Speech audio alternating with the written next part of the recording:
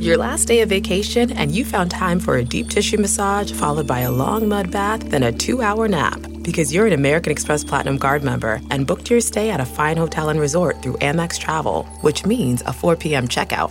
And those relaxing vacation vibes can keep going at the airport in the Centurion Lounge. Just a splash. Before you board the plane, back to reality. That's the powerful backing of American Express. See how to elevate your travel experiences at americanexpress.com/withAmex. Terms apply. Hey, I'm Ryan Reynolds. Recently, I asked Mint Mobile's legal team if big wireless companies are allowed to raise prices due to inflation. They said yes. And then when I asked if raising prices technically violates those onerous 2-year contracts, they said, "What the f*** are you talking about, you insane Hollywood ass?" So to recap, we're cutting the price of Mint Unlimited from $30 a month to just $15 a month. Give it a try at mintmobile.com/switch. $45 up front for 3 months plus taxes and fees. Promo rate for new customers for limited time. Unlimited more than 40 gigabytes per month. Slows full terms at mintmobile.com. Welcome to the Nerdist Podcast number 866. This is the second episode of Talking with Chris Hardwick on Nerdist. The cast of Silicon Valley, or a chunk of them. It's Middleditch, Martin Starr, Zach Woods were on the Talking Show, which is on AMC Sunday nights at 11/10 Central. And we tried to cobble together as much of the cast as we could, but Kumail was out promoting the movie. He was at a festival with Emily Gordon promoting The Big Sick, and Amanda Crew was also unavailable. So we got these three amazing guys, and they're just funny as shit. I mean, they're all equally funny in completely different ways. You know, Middleditch has such a great energy, and everything Zach Wood says is so fucking funny. And then Martin Starr is hilariously dry. I mean, it's just, they're so great together. So we had been saying, you know, the plan is to put out I was originally seeing the unedited version of the show, which I have to say I'm not sure is 100% accurate. There are actually little edits here and there because, you know, we go to commercials. Sometimes we retake things, you know, like intros and outros and stuff. So it's not like 100% raw, unedited. But it is a very extended version. So I would feel bad if I felt like I was lying about what it actually is. But it is extended. Thank you for nodding, Katie Levine. And so that's what it'll be. So I think we'll probably change the language to unedited because that's technically untrue. It's technically an extended version, but it's a greatly extended version. The TV version is like 41 minutes, and I think this what's the running time on this one? 1:30. It's like it's an hour and a half. This is incredibly extended. So there you go. So that's as much as we could cram into a podcast, I think. And so that's it. Yeah, please watch the show. First of all, season 4 premiere of Silicon Valley, Sunday, April 23rd on HBO and HBO Go or HBO Now. And then my show, Talking with Chris Hardwick, Sunday nights, AMC, 11/10 Central. And happy to announce that it is on iTunes. And it's starting to appear on digital platforms around. But you can buy the season on iTunes, and it gets released, you know, like the morning after it airs. So like early Monday morning, the episodes pop up on iTunes. So there you go. Nerdist Podcast number 866, Talking with Chris Hardwick, cast of Silicon Valley, most of them. Katie, roll the thing. Now entering Nerdist.com.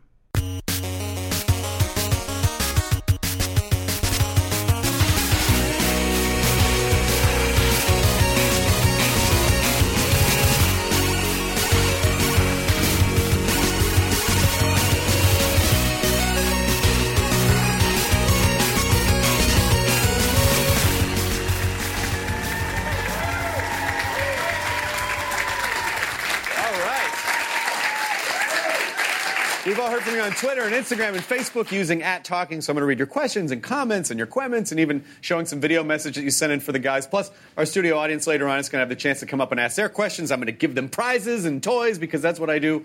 But let's get to it. So first of all, congratulations on the success of the show. It is a phenomenal, phenomenal program. Thank you. I take full credit. You take full credit for it? Yes, I do. Despite the fact that did Mike Judge get any credit for that whatsoever? I don't know who you're talking about. He created the show. He's Beavis and Butthead. Never heard of him. when I thought of the show. You definitely did not think of the show. Okay, all right. I mean, Agree to Zach, disagree. I'll see you in court, man. We were going to take partial credit, but it's been taken. So Credit's on a first dibs. Yeah, I even chimed in with a thank you, but clearly it wasn't a valuable thank you. So you're going to take everyone to court over this now? This is very litigious. It's incredibly very aggressive. Team a lawyer. Right off the bat. Yeah. But the show, it's just one of those shows. I remember when it came on a handful of years ago now, I was really excited because I knew most of the people on the show. And I was like, oh, everyone, I know how funny these people are. Everyone's going to see up. But like right away, the show didn't even there wasn't that period where it had to find its footing. It was funny from minute one of the show. So what do you guys attribute that to? Did you all know each other before?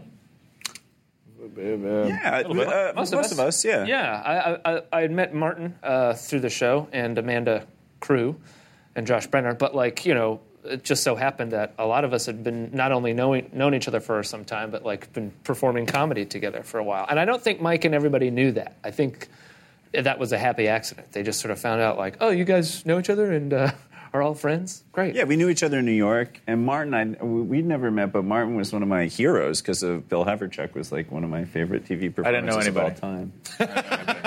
You came in totally blind to the entire thing. Don't know what they're talking about. This whole we knew everybody, we all performed comedy together. Not me. Do you feel? And he's actively maintained great emotional distance from us in a way that feels frankly deeply hurtful. Martin has sort of built an island of in the cast. And we even shoot my scenes. If you notice, I'm always off in the corner. Yeah. I'm just I green screen me in. Yeah, they're usually shot on a totally different. Now, I didn't see this defensive body posture. I see the arms are crossed. He doesn't really want to be a part of this in any way. Yeah. We call him. He's sort of like an Alcatraz. He's an island and fortified to the point where you can neither get in or out. Did you? I'm stuck here. I am stuck here. Did everyone have improv training? Was it improv and sketch? For me, improv, sketch, and a little bit of Stundup, but that's Austrian for stand-up. Stand-up comedy. Yeah, good. Yeah.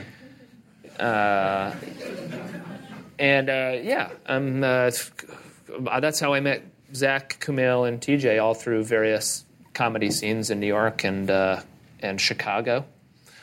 Yeah, that's my background was improv. What was also improv, but not in the UCB of it all. It was more one-on-one.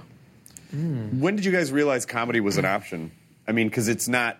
I'm always interested to hear when someone's a little kid that they don't fall into the traditional I'm going to just get a regular job. Comedy is such a weird thing to pursue that I don't think it's. And when people say, "Why do you do comedy?" I was I don't know if it was really a choice. Yeah, I was going to say option.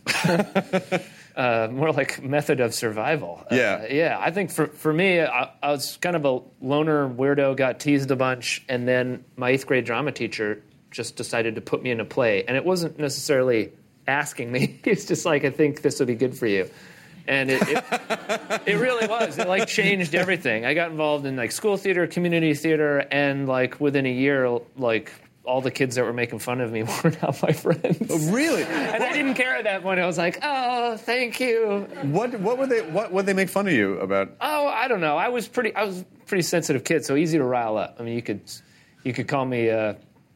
Do we need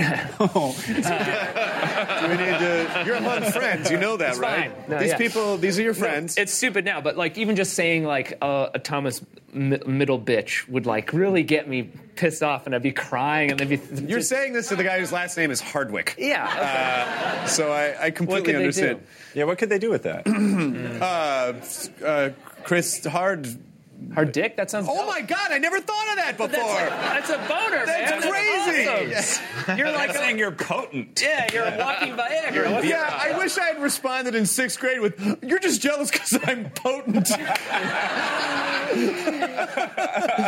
It's just any kind of taunting. Kids are so fucking mean. I know. Kids are so mean, and comedy is just that perfect armor, but not everyone has it. Yeah, and it's hard to tap into it because I think plenty of weirdos just still just kind of remain weird and don't necessarily go into comedy. It takes a bit of cultivation and I think a bit of maybe some guidance. So hats off to a school system that had an arts program because I think it totally saved me. What about you, Zach? When did you discover it was an option? When I was in high school, my brother went to college in New York, and he'd gone to the Upright Citizens Brigade Theater, and he told me about it, so I started taking classes there. But before that, it had never occurred to me as an option. I was just like a weird little kid. You were dead set on being a barrister. Yeah, I was going to be. Oh, interesting. I had a lot of contempt for American lawyers, but so you British wanted to lawyers, go I into had British great law, admiration for. And it was going to mostly be maritime stuff, especially. Yeah, of course. Yeah. I mean, specialized. They always say specialized. He had the little wig picked out. Sure. It was the robes, the wig, and the robes. I would powder it every day. One day you'll be mine. Working on this noise lot. So I wanted to be a musician for a while. I thought I was going to be a jazz musician. But when I was little, it was sort of similar. As a strange boy, I would, I remember watching and rewatching Linda Ronstadt and Kevin Kline and the Pirates of Penzance. It was a musical. I had a brief flirtation with karate. I had it with Taekwondo. Yeah, really? Me too with Taekwondo. Did you guys stick with it? Because I feel like I got real excited when my parents got the gi and the belt, and I went 2 times. I'm like, oh, this is a lot of work. Well, I took karate at the Jewish Community Center. We're all great karate masters. Wax on, wax off, whatever you want. Relax. Yeah, come on. It was, and I had this sensei who was this very kind lesbian woman. I forget what her name was. She was very strong and very kind eyes. And I was not a good karate person. And as they are technically known. As they're technically known. And I remember peeing in my gi at karate class. Not only could I not defend myself against other attackers, I couldn't defend myself against my own bladder and I feel like that's a good defensive tactic, though. If someone attacks you, just piss your pants, and they'll absolutely leave you alone. That might have been one of the lessons that you forgot and just went right to it. Why did you pee your gi? As an act of aggression against the rest of the class. That's good, yeah. I mean, you're just breaking eye contact with everyone in the class. While it's happening. And it wasn't something that you got chastised for. Everyone was like, Zach! Fill it up! My guy! Someone's a yellow belt. Oh, no, I had a vitamin deficiency, so it was still a white belt. Still a white belt, okay, gotcha. I'd asked the sensei, I was like, can I go to the bathroom? And she was in the middle of describing self-defense technique, and she got lost. She was like, yeah, in a second. And then she kept describing roundhouses or whatever, and she forgot about me, and I was too frightened to remind her that I was a human with needs. And so then I was just like, well, I guess the only available option left is to just piss on the floor of the Jewish Community Center. Oh wow! And were you invited back at that point, or was it? I think it was a soft dismissal. They sort of let me go. I had to submit my resignation. Oh, you did, yeah. Just sign your name and pee on the wall. Thank you for that pantomime, by the way. Yeah, exactly. Yeah, I was trying to be generous. Yeah, exactly. And a lot thinner at the base than it was at the. There was a yeah, it goes out. It goes out. It's sort of like a trumpet. Yeah, it's like a trumpet, or it's just tuba. it's like sound dispersal. It just goes out in a cone. It was drawn by why you learned the trumpet. Yeah, I was because you were like, this looks familiar. So anyway, and not that I've been spying on you, but I just wanted to make sure that it was anatomically correct. If I was going to, that's right. Yes. Whereas Middleditch, it would be more of a coil. It's a coil shape. Coil. Yeah, it's an electric motor. I got to yellow belt in Taekwondo, and this is after doing all the forms, and you'd kick these pads and my feet would hurt. I was such a weakling, and I got to yellow belt, and I saw everybody had fighting gear on, sparring gear, and I was like, wait, what's going on here? And they're like, congrats, man, you yellow belt. You get to spar now. And I was like, nope. And I turned around and walked out. That was the last time I did Taekwondo. Are you not inspired at all by Karate Kid? Are you telling me there's actual fighting involved? No. I was in it for the fashion only. I made a similar. I was in it for the fashion. Yeah. I just like those nice, clean white clothes. The belts. I love colored belts. Yeah. Did you do it? I did. I got to the same point. I probably fought twice and got my ass kicked, and then I was like, this is too much for me. I can't handle the emotional distress that just going to class causes me. I thought it always, the discipline that Karate Kid promised sounded really good, But then I realized discipline sucks. It's hard work, it's time-consuming, and it's incredibly painful at the same time. Yeah, so and life isn't an 80s movie where if you just kind of believe hard enough, you can kind of get it. Where you can believe muscles You can onto your train body. for 3.5 weeks and beat people who've been doing karate their entire lives, who have something to prove. In high school, friends of mine had a fight club in a drainage ditch near one of their houses, and I would fight. Friends, yeah, friends. But I would. Are you skeptical? Is the skepticism about? No, just that your friend, that you'd have a group of friends. Hey. You were a loser. Yeah, come on. Yeah, you pissed your gi. Why would you? Come on. What do you expect from these people? I would fight, but I would only fight kids who were significantly smaller than me, and I could hit them in the face, but they could only hit my body. That's cool. Because were you always tall? Were you always super tall? No. I don't mean physically. I mean like legally. I was like, you can't hit me. Gotcha. I can Because hit you're you. yeah. You laid down the law. Barrister style. What was your karate experience? Terrible. I feel like we've heard enough about. I mean, I've got the same stories. It's just horror. I hated it. This show's about karate, right? This is all. Talking karate with Chris Hardwick. I only went because my mom was like, take him for a while after school. She was like, can you guys hold on to him for me until I get off work? So I just like sat there and did karate until I was finally like, Mom, I can't do this anymore. So the 2 times that you went. No, I went for 2 years, I think. Oh wow! I got up. Whoa. I got up because I definitely I went into the middle of the ring and was like, I don't want to do this anymore. A few times. You announced? I had to really work myself up just to like confront my mom about not doing it anymore. That's how bad. Can I have everyone's attention, please? I do not want to do this anymore. Everyone here at the All Valley Karate Tournament, or wherever it is you guys were. But Freaks and Geeks is one of those shows that to this day people still. I'm sure that must be one of the most asked things before Silicon Valley. I'm sure that was probably one of the most asked things you got. I don't know. What do you mean? Well, Freaks and Geeks is a show that you were on that Judd Apatow produced. Yeah, I'm aware of that. Yeah. I mean, yeah. I still don't fully understand the question, I don't think. The question is, would you like to get back into karate? Yes. At this point, I think I'm ready. We got your old instructor. Come on out! Oh, no. Oh, God, guys. I can't handle this. Mercy is for the weak! My old instructor for Taekwondo was a woman called, what was her first name? She was my French immersion instructor. Her name was Madame Guinette. And she was so Quebecois. Her accent was so insane. And she was also our French teacher.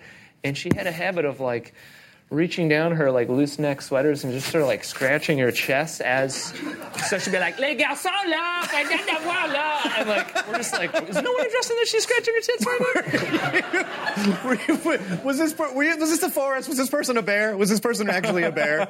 No, she is a woman. So you said Chris. So you said Quebecois. You grew up in Montreal? No, in British Columbia, but I'm trying. She was a transplant. Yeah, we needed French immersion teachers. The math isn't hard on this, guys. You want to get people who know French to teach kids French, so we had some Quebecois teachers over there. But she was also a karate instructor. Yeah, Taekwondo. And her brother was like a national champ for a while. So, just chill. Chill, dude. All y'all need to chill, man. Are you okay? Your body's contorting. Are you all right? It's just slipping into a coma. Oh my God. Would you need smelling salts? You just have to wait it out. But I do want to talk about Freaks and Geeks for a second because Freaks and Geeks is one of those. Freaks and Geeks is one of those shows that sort of changed the way comedy was done on television, and there was a real shift at that time from going from like big, broad 3-4 camera sitcoms to like really solid, authentic single camera comedy storytelling. But you were like 16 when Freaks and Geeks started, right? Yeah. What do you remember about the experience? Just being a kid running around having a great time, but not the like. What made it great was what Paul and Judd did behind the scenes. I just enjoyed it. I don't remember thinking anything about the quality of it. I just loved the experience. And I know you've been working a lot since you were a kid. Was that your first time like on a series for an extended period of time? Oh yeah, for sure. But I mean, what you're talking about too is like Roseanne felt like that much earlier. Like because what Freaks and Geeks did, I think that I love so much and I still connect with and could at that point, as well as how real it was. Like, all those stories came from the writers. Right. There was nothing that was like forced or pushed. They sat in a room and they were like, what's the dumbest, craziest, weirdest shit that ever happened to every one of you? And they mashed that together and made every episode out of real experiences. And Roseanne feels like, I don't know, I just love Roseanne. I don't know why that popped into my head. But Every time we do press, anyway, pitches Roseanne so hard. if it's not coming back, it should. So they're rebooting everything, Roseanne. I think it actually is, to be honest with you. Really? I would hope so. I think they are actually Brandon, can you check that in the booth legitimately? I think Roseanne is Brandon. actually coming back. You don't Hold have on. earpieces in. Sorry? None of you are talking. Pretty sure I did. None of you have earpieces Can I get a little in. volume?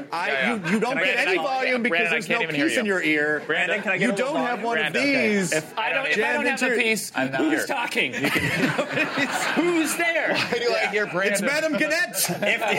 If there's no piece, who keeps telling me I'm dirty? I'm dirty. It's Madame Gannett. It's Madame Gannett. Dirty. You Yeah, need that's to be you know, clean. you're right, yeah. It's you. Yours inner voice. sweep the leg. Sweep the leg, Thomas. I want to hear about when you started doing improv in New York, Yeah. because I know you were pretty young. Yeah. And your parents just let you go into the city by yourself as a child? Yeah, they would pay for my train tickets. It was probably a similar thing, like go, be away. Yeah, get outta here. But they, I'd go up to New York and I'd be up there late at night, and they were cool with it because I was taking these improv classes. But they're probably also like their friends are like, don't you think you might get into drugs or something? And they're like, Zach? Yeah, not worried about it. He'll be fine, They're probably. rather like, we hope. He really needs to loosen up. We've been slipping ecstasy in his backpack. He hasn't noticed. We gave him never seen MDMA him for happier Hanukkah, but no luck. So yeah, but mostly it was, this was the time in New York where there's still some You sort gotta of understand, this is the during late this time, 90s. guys. This is the 1900s we're talking about So- here. Times were different. Jeans were a lot of wider. steam engines, and I once in a while you'd run into like an off-color character, but on the whole it was pretty good. A guy did once a shoe fetishist once accosted me. As they do. Wait, not even the shoe, not the feet, not a foot fetishist. I think but he was a shoe guy. He liked sexualizing shoes. I'm guessing he came up to me. This guy, I was in high school. I was walking down the street and it was winter. This guy came. All right. We just see like a conical shape form. And Get to the shoe. Get to the shoe. this guy was like really well dressed in this overcoat and very sort of put together. And he came up to me on the street and was like, I work for Converse. I've noticed your shoes are distressed in just such a way that would be perfect for our ad campaign. I'd like to buy them. Oh. And I was like, can I see your card? And he was like, it's in my car.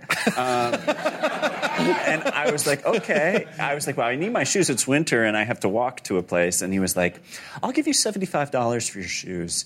And I was like, I'm sorry, I still need them. And he's like, I'll give you $100 for your shoes. And he got like more and more intense. And eventually I just walked away. And in retrospect, should have sold him the shoes. Yeah. He needed them. For what? For the Converse ad. Yeah, for the ad. I saw that ad and I was like, they really That could could have have used been me, mine. Were you wearing Converse? Yeah, they were dirty, like Converse, like $10 Converse shoes. So I could have made a 7%. Oh, yeah, he was going to fuck those shoes. When- he was gonna have sex with the He shoes, was yeah. going to have sex with your shoes. When did I don't want to give away the punchline, but What? it's just the fashion advice from the guy in the car happened. Remember? Oh yeah, yeah, sure. I used to wear a fedora because I wanted to be a jazz musician, but Sure. none of the other clothes that go with a fedora. So was there an instrument involved in this or just He's a a tr- fedora? he was a just trumpeter. I played trumpet, but the Gotcha. fedora He still was. plays, which if we could get him to take out his two trumpets and play them. I'll do it.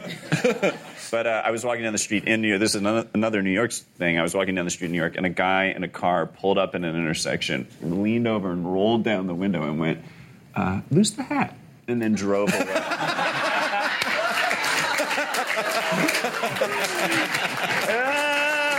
And then it's what you want to say to anyone wearing a fedora. Yeah. Hey, lose the hat. And then you immediately threw it in the trash, right? Yeah, I threw it straight in the trash. It was like, that sounds like from The Social Network when Sean Parker's like, lose the in the Facebook, and it just changed. That just changed his life after Yeah. that. Did you disavow the fedora at that point? Got rid of it completely, threw it in the trash, went home and peed my gi. Same one. Yeah, that's how he relaxes. But you, I feel like when you were on the podcast, did you tell me that you did improv on a cruise ship? Yeah. Because I've had this conversation before about sometimes people think comedy is just a thing that you can just put anywhere. Like, Yeah. oh, it's just comedy. You can just stick it anywhere and it'll work. Like, well, you kind of need some certain rules to set it up so that the show works well. How did you get involved in improv cruise ship comedy? Well, it's through Second City. So Second City, based out of Chicago and many other places, they have a deal with Norwegian Cruise Lines so that they can be one of the acts on some of their bigger ships. So Sure. that if you take a Norwegian Cruise Line show, you may see the dance crew, you may see a magician, and on Tuesday nights or whatever, you go to the theater and you see Second City. And you do archive sketches like old, famous Second City sketches like, stuff that Steve Carell and all kinds of other people have done.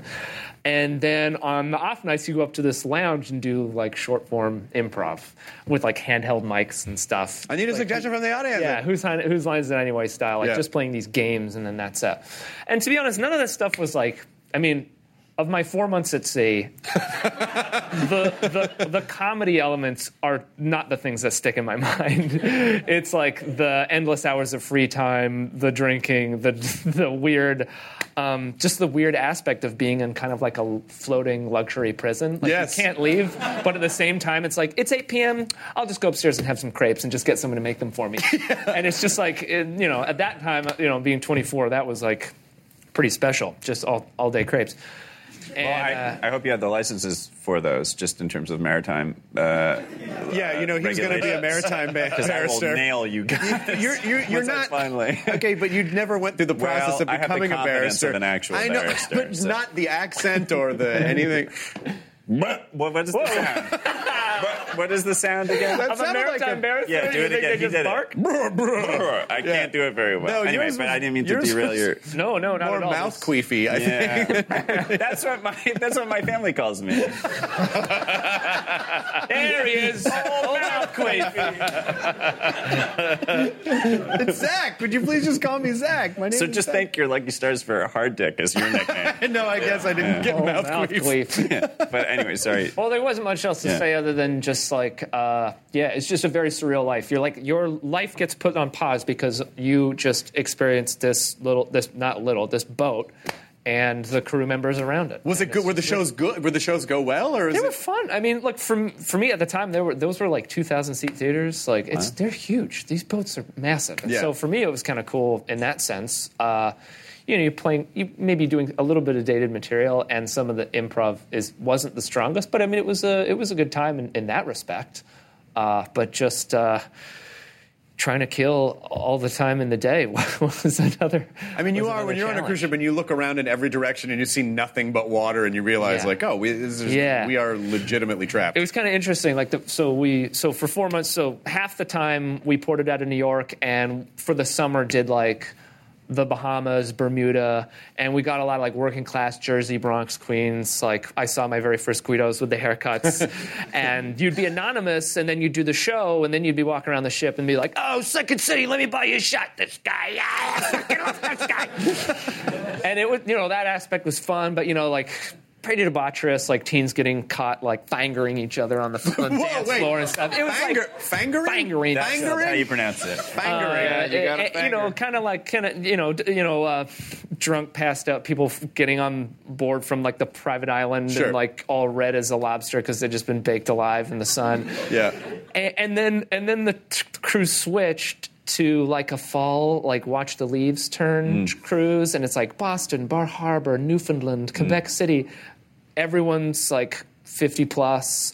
Everyone's in bed by 9. They literally started playing like the Andrews Sisters on the PA. Oh, like, wow.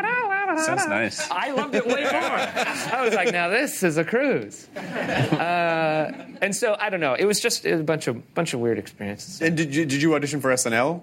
Oh yeah. Well, like the day, like 2 days after I got on the ship, after putting all this time in Chicago and assuming I was the greatest, that we got word that like SNL was coming to Chicago to like test people to have a showcase to maybe bring them out. And I was like, are you kidding me?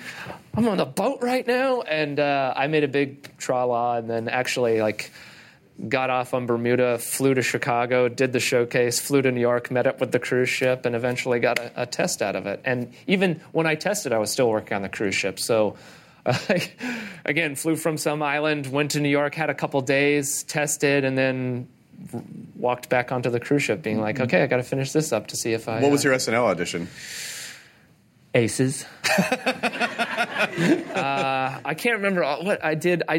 What were my impressions? I did. Who's the lead singer of Coldplay? Tony Danza. Oh, Chris Martin. I could Chris Martin just because I get told I look like him. I did Seth Meyers because I get told I look like him. And then I did my impression of Kira Sedgwick's The Closer. Do you remember that show? Oh, my God. Classic. I just did an impression of the show. TNT. Of just being like, it was something dumb like, this you think you're going to solve this crime? You're just a woman. And then just being like, oh, what's under here? Oh, the clue to the crime. Oops, I solved it. And like, it was so dumb.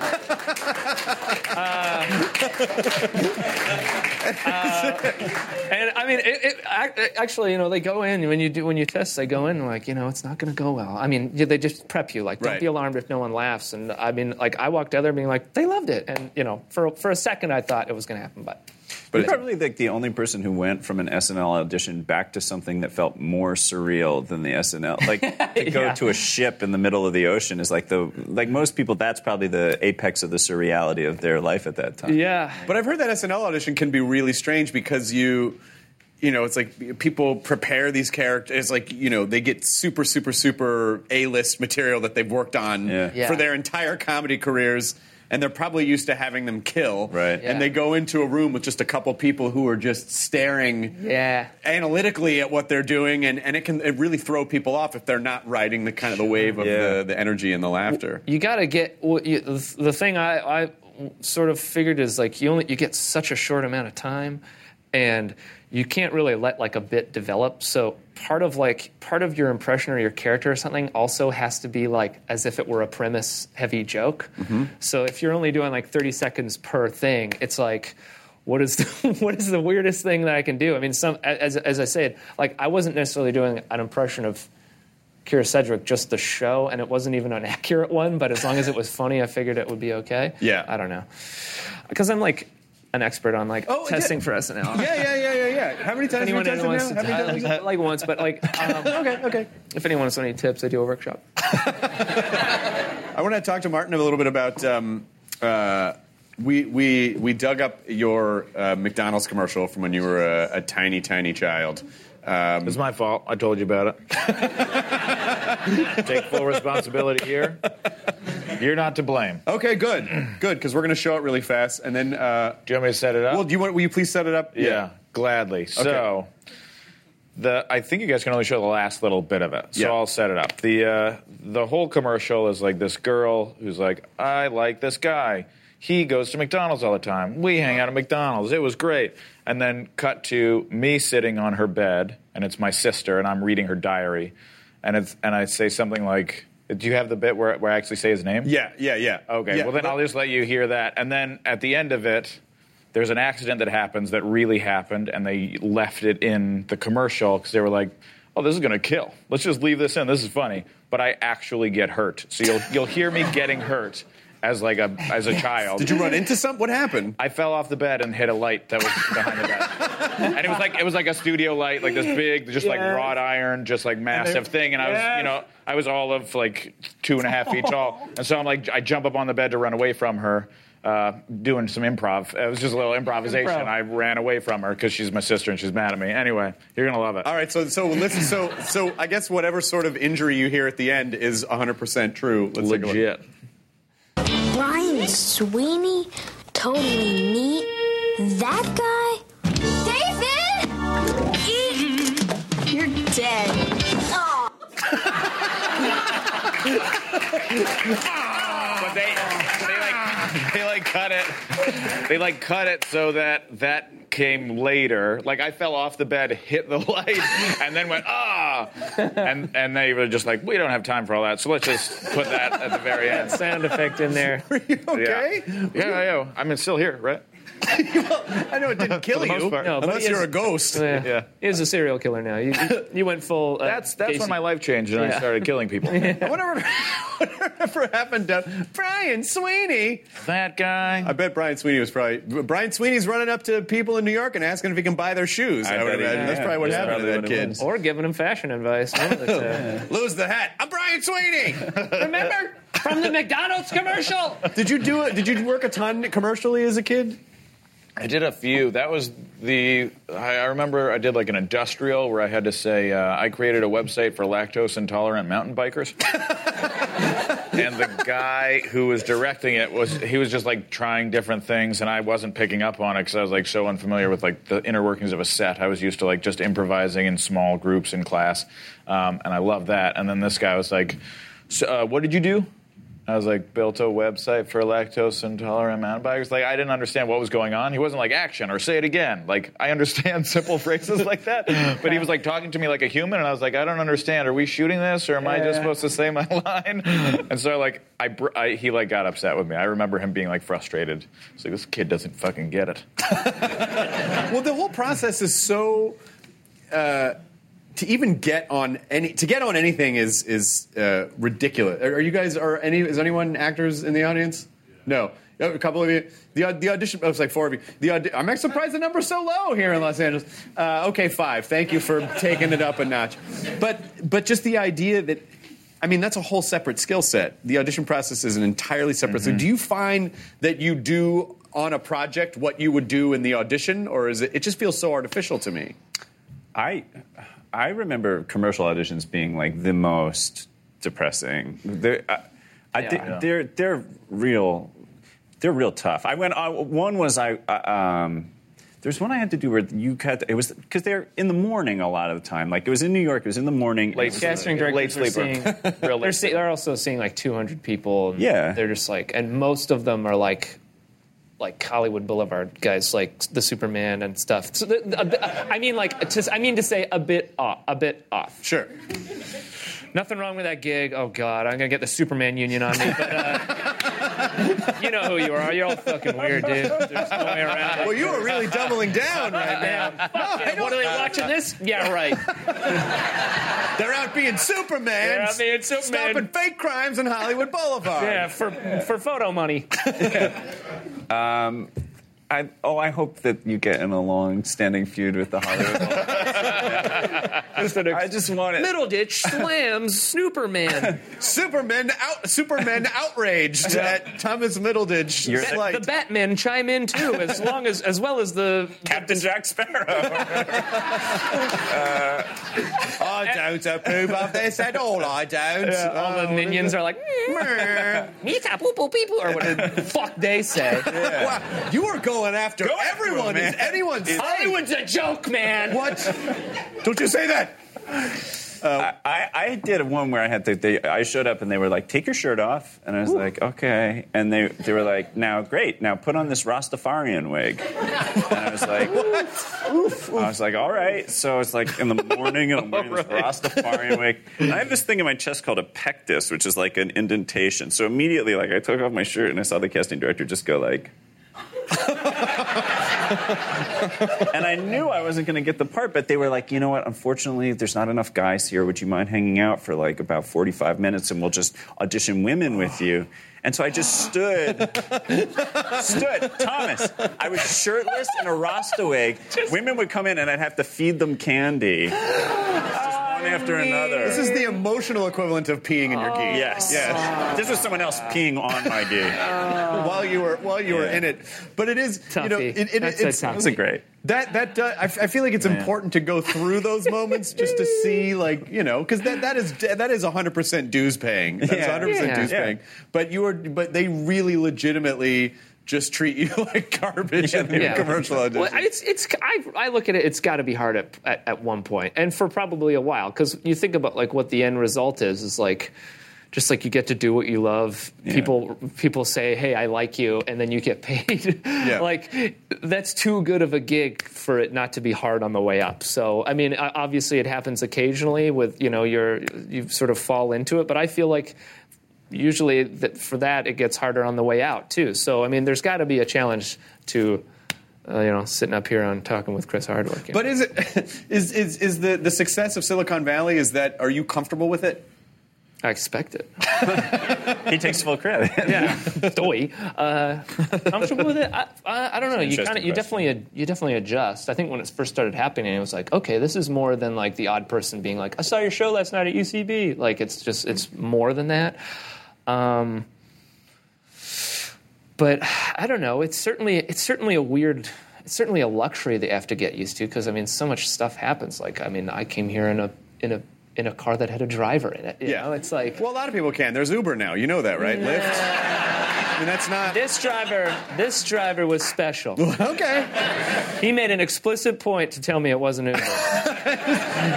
I think, when people are sort of born into being at some type of comedy entity, it's like what we talked about before, that it's maybe you were bullied or maybe it was a defensive thing or maybe you just didn't feel comfortable around other people. And so I'm always curious to find out when people start getting success, when they're sort of used to being the underdog, is it weird? Does it feel weird? And is it, because I'm sure you probably and I collectively know a ton of people who got weird or who get self-destructive or who aren't comfortable with it. I look at it as it's going to affect you no matter what. Right. It depends on how susceptible you are, what your inner workings are, but there's no way for it not to affect you in any way. I think it's going to get you.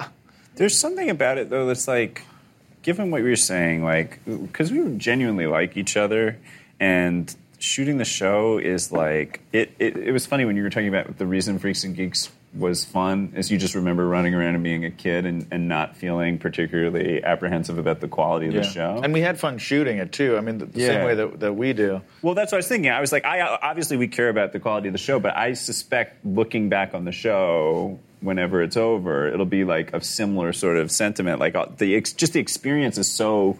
rich. Yeah, it's rich. Yeah, it sounds obnoxious, but not you... Thanks, Zach. Yeah, cool. Wow. You know what? I think I'm going to get out of here. We genuinely like each other. No, we did, but you messed that up. I felt self-conscious because I was like, it articulated a vulnerable feeling. So I wasn't. You felt like you peed your gi and everyone's looking at it. That's what it was. Exactly. I think Rich is We're live. I'll tell them about my feelings. But anyway, that it's a small, like, whatever minor strangeness exists around the periphery of that experience when you're on a show that works, if it's like, it's such a small, I guess I just think it's like, I don't really understand it if people hate it. Like sometimes people will be on a show that's like a great show and then they're like, almost mad or resentful, or like flippant about. Yeah, exactly. Yeah. I think. Yeah, I think it's important to remember that you kind of went to Vegas and you rolled sixes or whatever craps term is. Yep. And you're like, whoa, okay. And to not take that for granted and to also not take that and be like, I'm going to buy this place or whatever is super important. To ride that middle line of accepting and also being aware of it, I think is super important. I mean, it's a very fortunate thing that's happened, and it's probably a weird stock market graph that with highs and lows to follow. But, why not just at least give yourself a pat on the back for now? Otherwise, you'll die. Sweet dreams. What about for you, Martin? I mean, all that's accurate. I think you have to go through hard times to appreciate this. And I've been on a few shows that didn't find success the way that they perhaps deserved, or it seemed like could have happened in the right scheme of things. And this is getting the support from HBO and from critics and fans. All of that, and fans. I mean, it's really like reaching, it's hitting the mark on what we're trying to do, and people are appreciating it. And all of those things are kind of independently working together to create the success that we're now able to see and fortunate enough to be a part of. So I find it very unique because I've been through the failure of something great dwindling away because it didn't have all the right necessary components. Yeah. So it's different. Like, I mean, we've all struggled in our own way. I didn't necessarily. I mean, I definitely got picked on, but I wasn't on a cruise ship. All right. Is that your No. lowest bar you can think of? I mean, Never got that bad. I wasn't on a cruise ship with old men and women just wiggling their dangly bits about. Was that the theme of the cruise? Yeah. Wiggling dangly bits? It was an elders swinging swingers party. Were any of them nudist cruises? That would have been. I would have never left if that was. What are you guys most excited about for season 4 for Silicon? Can we talk about the app? Are we allowed to talk about? I'm not sure. I don't know. There's a cool app that happens that you should look forward to. It's very simple in its premise, but it is a glorious thing. That's kind of all I can say. This really sucks. I don't know if I'm. No, that's a nice little tease. Now that people know there's something coming. How long ago did you guys shoot the season? We wrapped end of February. Yeah. Oh, okay, so that's a fast turnaround. It's really only like 4 months, and within there's like a month break. It's pretty chill. Oh my God. Yeah, and then we get the rest of the year to just sit.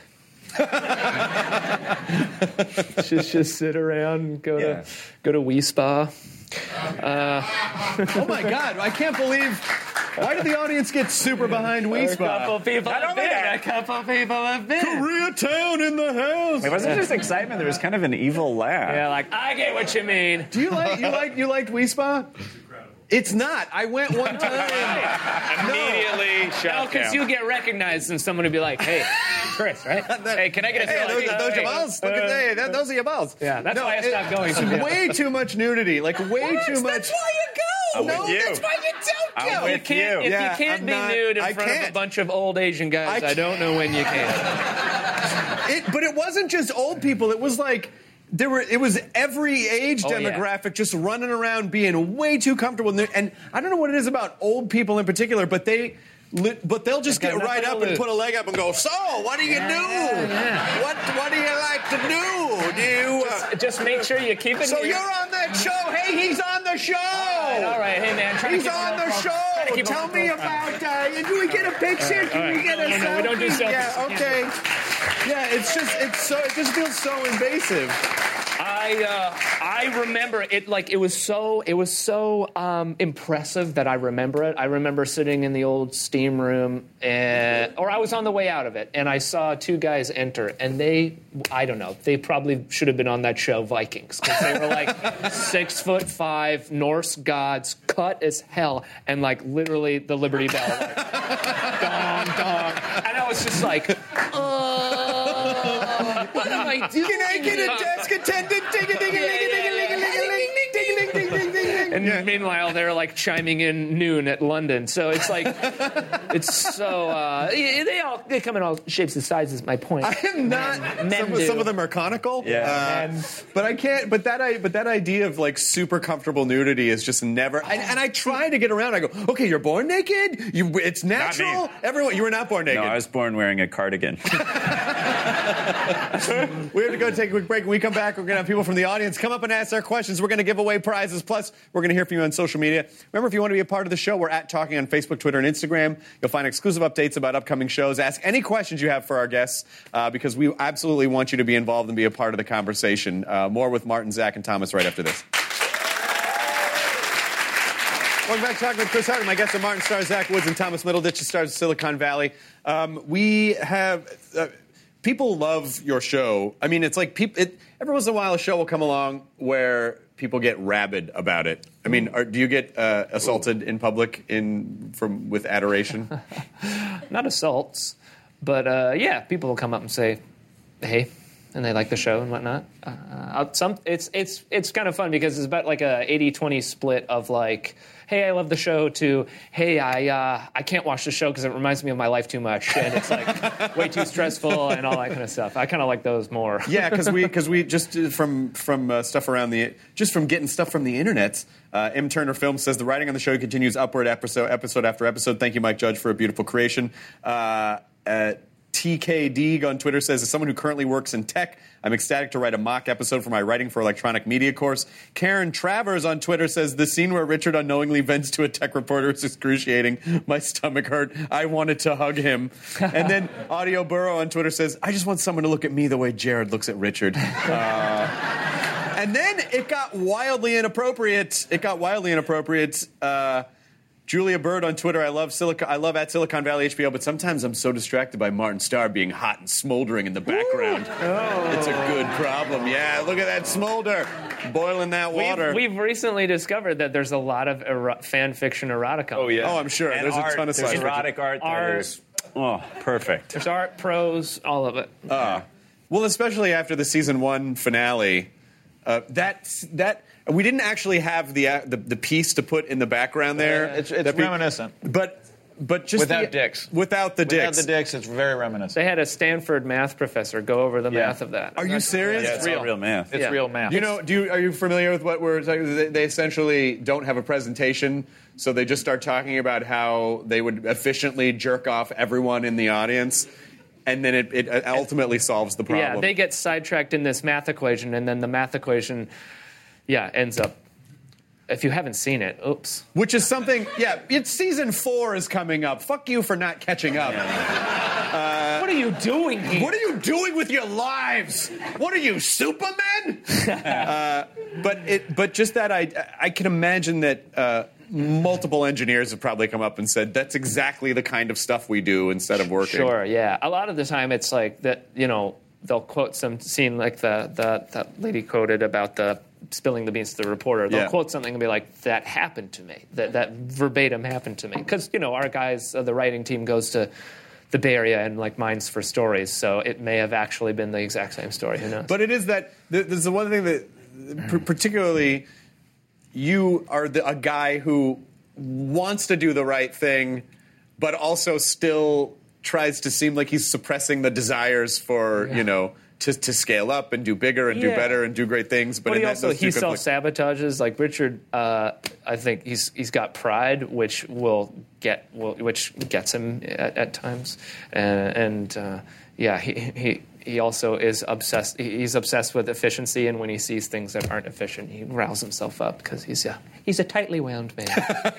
What do you think drives Jared? It just seems like order and goodness and rightness and support. I think just fierce mother's love basically is at the core of all that. I think he just feels like I always think of the show as a family where TJ Ehrlich is kind of the boisterous father, and Kumail Dinesh is probably the little boy, and Guilfoyle's the cat, the watchful.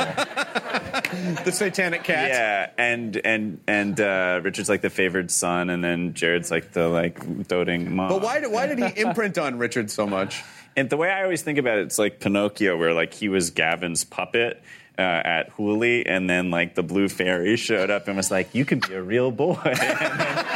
And then he was in my head, his life sort of began with Pied Piper, it's a BCAD thing. Yeah. Although I guess that's about death. But just a demarcating line. Sure. Yeah. And did you actually, did you do a lot of backstory on Satanism? And did you study a lot of Satanism? I read a little bit of the Satanic Bible. Because Guilfoyle's a Satanist. Spoiler alert. It's interesting. It's not as I didn't think it was bad. Satan's pretty cool, man. Yeah, he's chill. Explains the red T-shirt you got sporting today. You guys should get on board. Hey guys, it's Sunday. It's a casual Satan day. Coming in red T-shirts. There was some very inappropriate, delightfully inappropriate.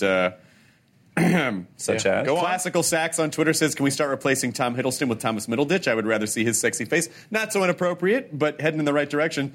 Erlich Blochman on Twitter said, the way they spelled it, Blochman, is Zach Woods DTF? I mean, not categorically. Okay. Not in every situation, but sometimes. Who is it? Blockman? Erlich, who is this? Erlich Blochman, B-L-A-Z. And then Shim Changeman on Twitter says, why are my titties not in Zach Woods' mouth right now?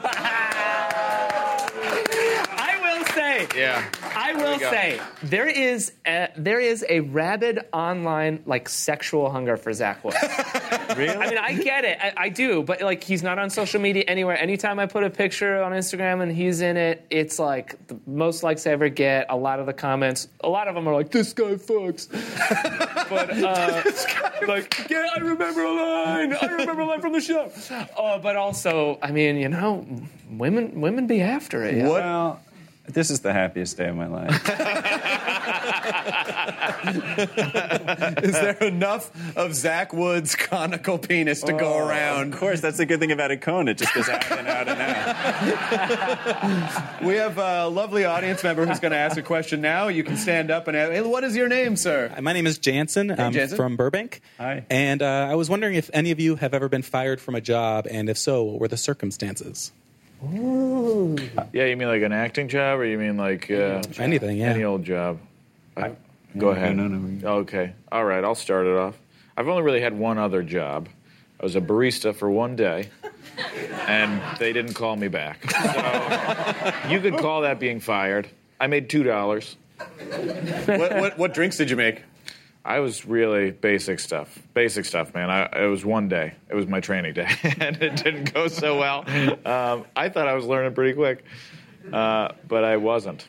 Turns out I wasn't. Zach? I briefly sold haircuts on the street in New York. What? Yeah, it was a horrible job. How do you sell haircuts Yeah, how on do the you street? sell them? You're dressed plain clothes, and someone, like when people go past, you go, can I ask you about your hair? And then if they're foolish or kind enough to stop, then you try to sell them a stupid haircut at a different location. And it was a horrible job. There's this one guy who worked there who was like so nice, and he'd talk to people and he'd be like, you know, you just need to take a little time for self-care and you deserve it. And then once I saw a woman go like, oh, I'm actually not interested. And he wolf-manned into a different person. He was like, you deserve it. Look, let's take care of those cuticles, too. And she was like, I'm not interested. And then he went, I'm just trying to make you look good, you bitch. and she turned around. She was like, she went, what? Because she was like astonished. And he went, what? Like that, like barked at her. But she bought the haircut. You can't argue She with did it. See? And so after that, and then they stationed us outside a hospital, selling haircuts outside a hospital where my grandmother had been. And I was like, I didn't get fired, but I was like, not selling haircuts outside a hospital with a sex predator. Hey, you need a haircut? You want to give me a haircut? I'll buy you shoes. You know what? I feel like I feel like I have something good for you, and this is this is a very special Pied Piper. You're Piper. He's Piper. That signs.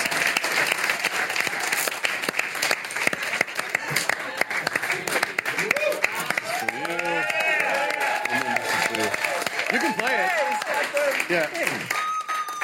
Yeah. Okay, very good. Excellent. Thank you. Yeah. Yeah. Here's a video message someone sent in. Take a look. Hey guys, Russ here from Seattle, Washington. Question for you. What is the most annoying thing a cast member does either on or off set? Thanks. All right. I guess he wants to start shit between you guys. Most annoying? That was a message from Valhalla. Was that one of the guys that walked into the sauna? You saw before? Shots fired. Yeah. Wow. Annoying things. That's a front-loaded contentious question. Mm-hmm. Well, I tell you, if I go to craft services and if there's not a cheese string there, I get pretty pissed. Well, I'm glad the job's not going to your head. If I don't get a Perrier, I go nuts. We were sort of collectively annoying for a while where we got, do you know what a credit card is? I mean, like the... Oh, when you go credit or debit along someone's butt crack? Oh, yeah. Well, it's just, when do you debit? You go credit or debit. Well, we start doing that. But let's talk about how it started. Yeah, how did it start? I started crediting people. Yeah, you started crediting. No, somebody grabbed somebody's... No, that was after. That was after. So we developed the whole system. So it was like credit or debit, and then you do cashback rebate, which was... A reach under? I know what... It really picked up when the word cash came into play. That's right. And somebody was standing at a... This is my annoying bit. is everybody claims that all the bits happen are like everybody's. I brought this to the Okay, table. you will get credit for the credit card. Thank you. And cash. You're the Ben Franklin, the Nikola Tesla of credit or debit, grabbing no people's. cash. Yeah, you're the Nikola Tesla of grabbing people. But you accidentally grabbed Kumail's schnitzel. On purpose. Okay, So and you explain said it cash. then. What is the? What Because happened? you know, it's an elementary thing to go credit or debit. It's something stupid that kids do. I mean, Right. that's how I know. Yes. And then So this is our bet, our collective and bet. Go ahead, go on. And so in order to like, and it's pretty assaultive, right? You know, someone like gets their hand in your crack. I mean, it's like literally going into Yes. the crack. I mean, that's really how you get them. Have you It's never like, been credit or credit debit? And it's like Jesus. and so in my mind, in order to like counteract being like assaulted like that, instead of being defensive, you one up it. You go like immediately go cash. You know? So if someone does that, it's like and then you win. Then you win. Gotcha, Then yeah. you have the What power. are you winning, Wait a second. really? Wasn't this? Yes. Did you make this Bitcoin? No. Amanda got involved, that's right. and so now it's weird because like there's a girl like what can we can't couldn't. cash her, and then that I will say that was group escalating it to Bitcoin, and Bitcoin is I guess grabbing nipples. We didn't Bitcoin her. Okay, good. I'm glad to hear that. She was She was very aggressive about cash because she was from behind a duck blind. Like there's no, you can't get her back. So she was very. She was more of a credit carder. Yeah, she's more credit. She'd snipe you. essentially we're grown humans, Yeah. grabbing each other's butts and penises. But I think that's what people want to. I know that legitimately. People want to know that? You know why? Because when you have a show where everyone gets along and the whole cast is screwing around and they're legitimately friends, it really does affect the quality of the show. Like you can tell there's just an authenticity to it where it's like, oh, these people genuinely connect. And so I think that stuff really is weirdly important. Nine times out of 10, I think it's a good thing. But then every so often, I just catch like someone on the crew just being like, oh. Like looking at their watch, like I'm never gonna get home because these guys are literally grab ass. Do you guys go into like bit rabbit holes that just never end? To the point where the assistant director has to be like, "Can we get you in another room, please?" 'Cause you're screaming right now. And then you have the force of nature that is T.J. Miller, who is. What are you talking about? I'm talking about TJ is like nonstop bits. Like there was a period of about a year where he was walking around to comedy shows with a bodyguard and just being like, "This is my bodyguard," and but then not explaining it, and he just had a bodyguard. Our first season, this was my favorite TJ, but he showed up to the premiere and to all the press stuff with a grill, like a gold grill, and when people would ask him about it, he'd go, "Oh, it's corrective." It's funny. We have another time for another audience question. Stand up. Hello, what is your name? Hi, I'm Patty from Minnesota. Nice to meet you, Patty from Minnesota. Welcome. What is your question? My question is, do you guys hang outside of work? Do you hang outside, and what do you do? So yes, we do, and a whole variety of things. I mean, it's a lot going on here. We've danced together. We've danced together. We drink the alcohols. I've been. We party. I have witnessed this. Occasionally, Kumail and his wife Emily will have pool parties, and everyone hangs out and swims the swimming for the parties. most, we do actually genuinely make an effort to hang out together. Especially, we should probably we're due for a good old hang. We're doing dinner on Friday. Yeah, that's true. Oh, that's right. Tomorrow. We're having dinner at Martin's house tomorrow. I mean, it's usually, what do we do? It's usually just like try and make each other laugh. Occasionally there'll be an activity, but we're quite content to just sit around a table and do bits, to be honest. We did stargaze recently. Yeah, we stargazed. A late night stargaze near the Santa Monica Pier, where we witnessed a couple having sex. And Did you credit or debit them? Credit or debit, cash back. We had a fantasy of like we've talked about it because chances are they don't watch the show, but if they had watched the show, we wanted to come stand around them, because how weird if you were like on the beach having sex at night and then like you looked up and you like love ER and there's like Juliana Margulies. Like, it'd be so weird and surreal, and no one else is on the beach, but we didn't we do say it. nothing? Yeah. Hi, we're the cast of Silicon Valley. Just want you to wish you a happy sex. Happy sex. Happy sex. Speaking of Happy Sex Day, I have a Zach Woods Signed mouse pad. There it is. You're very welcome. Here's another video message from a fan. Hi, this is Brian from Souderton, Pennsylvania. What I'd like to know is, what's your most embarrassing moment when performing on stage? Oh. Wow. In short, failing. Yeah. Nothing beats that. Nothing beats a good failure. I did this one. So when I first moved to New York, I wasn't immediately in the UCB community. I was kind of just sort of like, okay, what do I do now? And so I would do these like character bits at some like cabaret spaces, you know, trying to be, I guess, Kaufman-esque, but like somehow more alienating. and so I remember doing this one bit where, you know, the thing is with like character bits, you gotta like commit to them. So if they don't, and they're pretty tightly written, so if you don't get them on a crowd on board, you've still got like, you know, 6 minutes of just like probably super intense, panicked. And it's not even stuff. like music where you could at least get lost in the music. Yeah. It's a bit. Yeah, you got a hook, and it's like, that's what it is, folks. So if you don't like it, we're screwed. Doing all kinds of stuff and just, essentially being on stage with no one laughing is probably pretty horrendous. What's something that you look back now that you did on stage and that you cringe to think that you did on stage?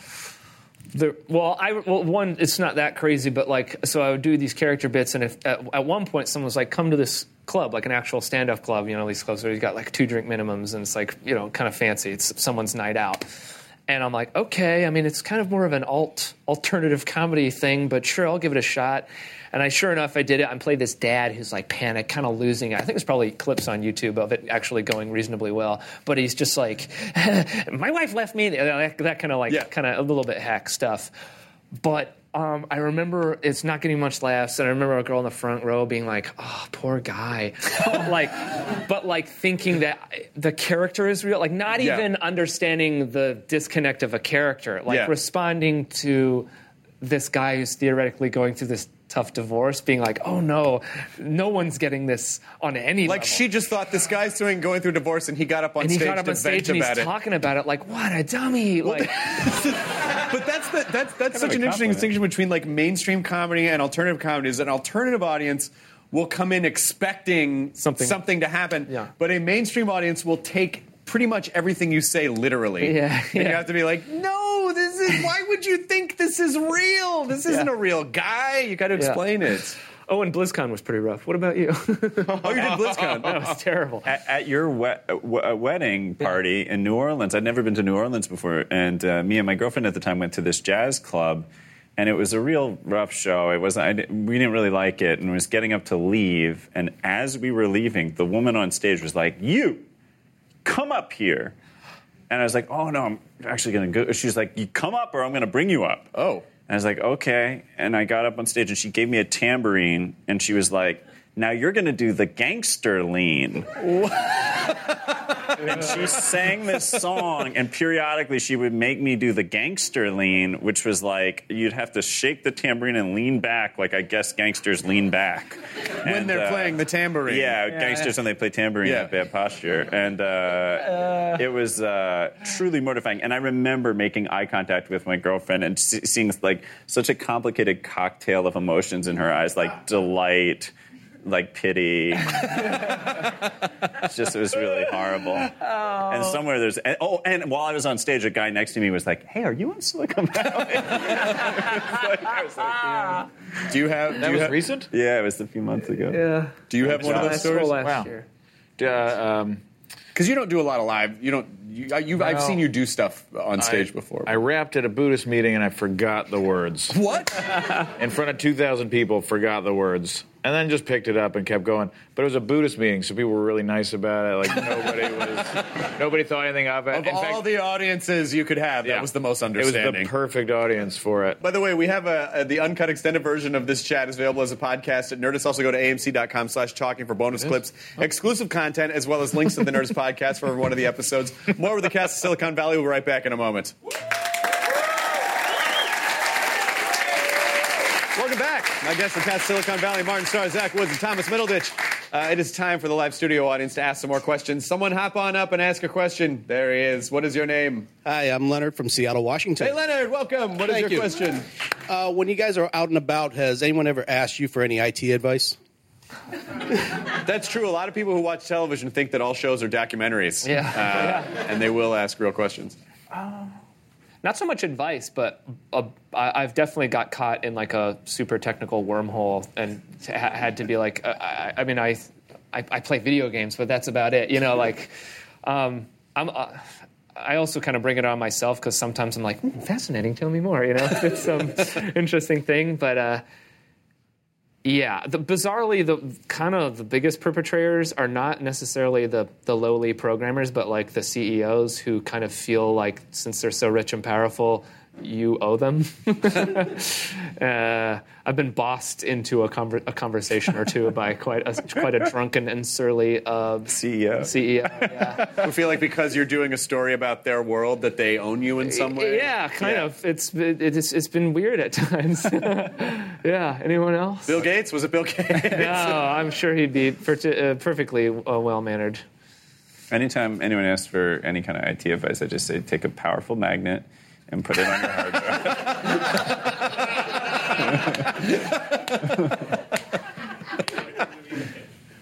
I have a special present for you. Let's see. What do we have for you? How about... So many trinkets. How about your Richard Hendricks Hooli badge? This gets you into the Hooli offices. And it's signed.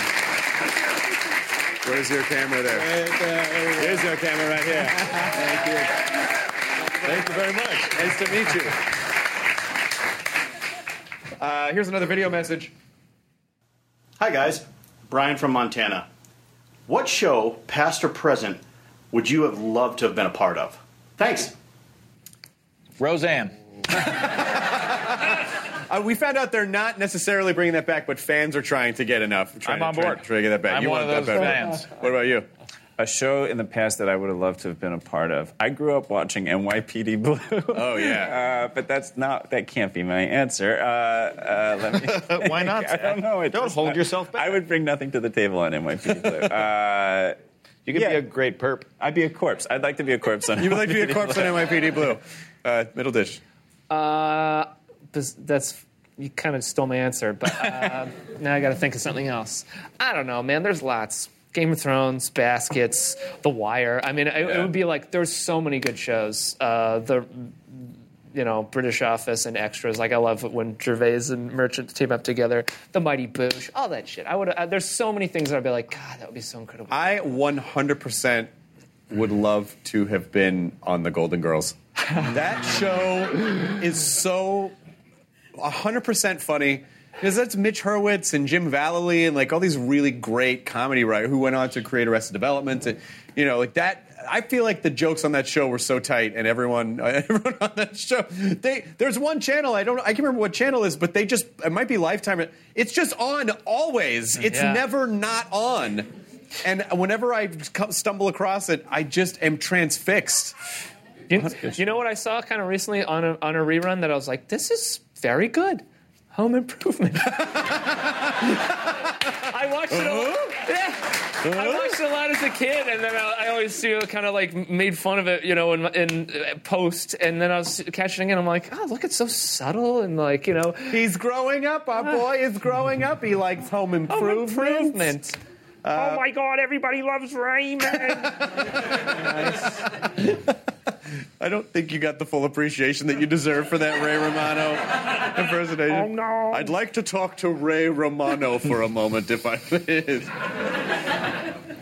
Tell the story again about being in the sauna at the spa, but as Ray Romano.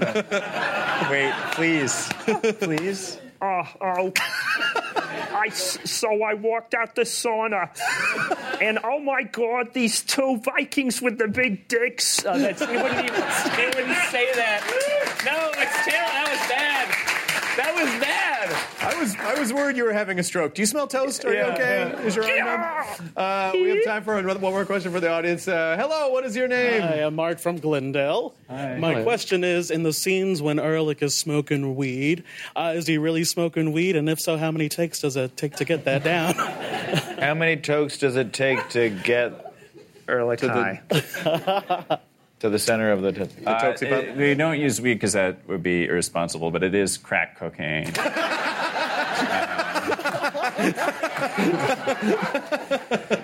Yep. Yep. And That's the answer is one take, and he is unusable. Let's see. I think this is a very Oh, look at this. A very special script for you with a little calculator inside. It's assigned by everyone. Silicon Valley script. That's for you. You're very welcome. As we're kind of wrapping this up, what's your favorite part of the show? What's your favorite part about being involved in the show? Oh, goodness.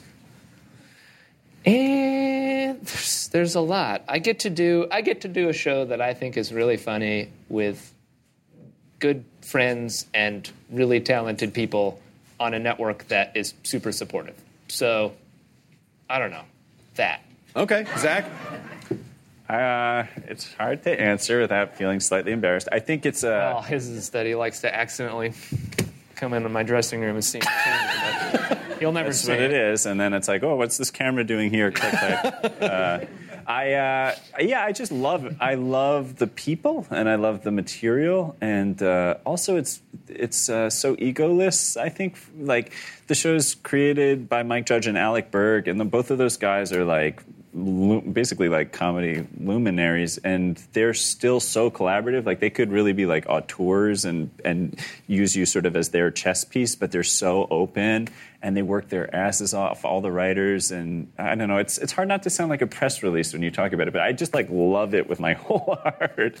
Hold on, let's get that printed up because that's our new press release. That's a new press release, yeah. What about you, Martin? There's just so much love in all sides and all ways, I think. I mean, the entire crew and care about it so much more than they need to be there. They're all so talented. I mean, we have like our whole set deck department is incredible and far more meticulous than they need to be, and they make it so nerds who live in this world.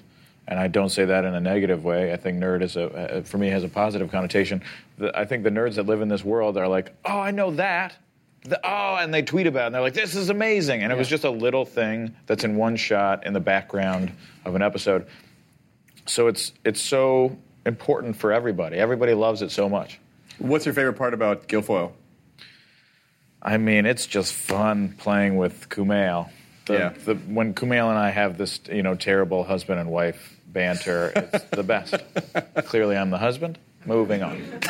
I would like to revise my answer. It actually is just seeing Thomas's ding-dong. All that stuff about love, I was thinking about it. I was like, it doesn't really ring true. It's really just the nudity. It's really just the nudity and coming in and seeing Thomas 4 months out of the year. I leave the door unlocked. Yeah, we like to get naked. It's cashback rebate. That's the best thing about this show. Zach, Jared speaks in German in his sleep. Is this something sort of talking about like we just bring in stuff that happened? Okay, so I will explain this, but just understand that I'm Jewish. Mm-hmm. My whole family's Jewish. I took karate at a Jewish community center. I have great love and respect for the Jewish people, being one of them. But when I was in college one morning, my college roommate, I woke up and he was like, hey, man, you okay? And I was like, yeah, what are you talking about? And he was like, I was up late last night writing a paper, and in the middle of the night, you were asleep, and then you shot up and made eye contact with me and said, I hate the Jews, and then went back to sleep. And I told Alec Berg that story, and I think that may have been part of the inspiration for Jared. Part of the inspiration for that. This was amazing. Thank you guys so much for being on. Martin Starr, Zach Woods, Thomas Middleditch. Silicon Valley is Sunday nights on HBO. Watch it. Catch up if you're not caught up. Season 4 is coming up. I can't believe it's been 4 seasons already. That's insane. Always check out at Talking on Facebook, Instagram, and Twitter to find out what's going to be on the show, who's going to be on the show, how you can be involved and be a part of it. I'm Chris Hardwick, at Hardwick on the tweets and Instagram. Do not text and drive, please. I will see you next week. Good night. Bye-bye.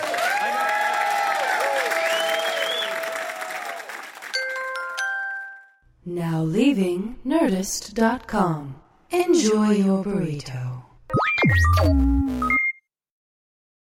This episode is brought to you by the effortlessly scrumptious bite of Skinny Pop popcorn. Imagine this: perfectly popped, endlessly delicious kernels, a symphony of just 3 simple ingredients: popcorn, sunflower oil, and a sprinkle of salt. No compromise, just pure snacking freedom. And hey, if you're up for a twist, dive into flavors like zesty white cheddar to sweet and salty kettle. Every bite's a delight, light and oh so tasty. Shop Skinny Pop now.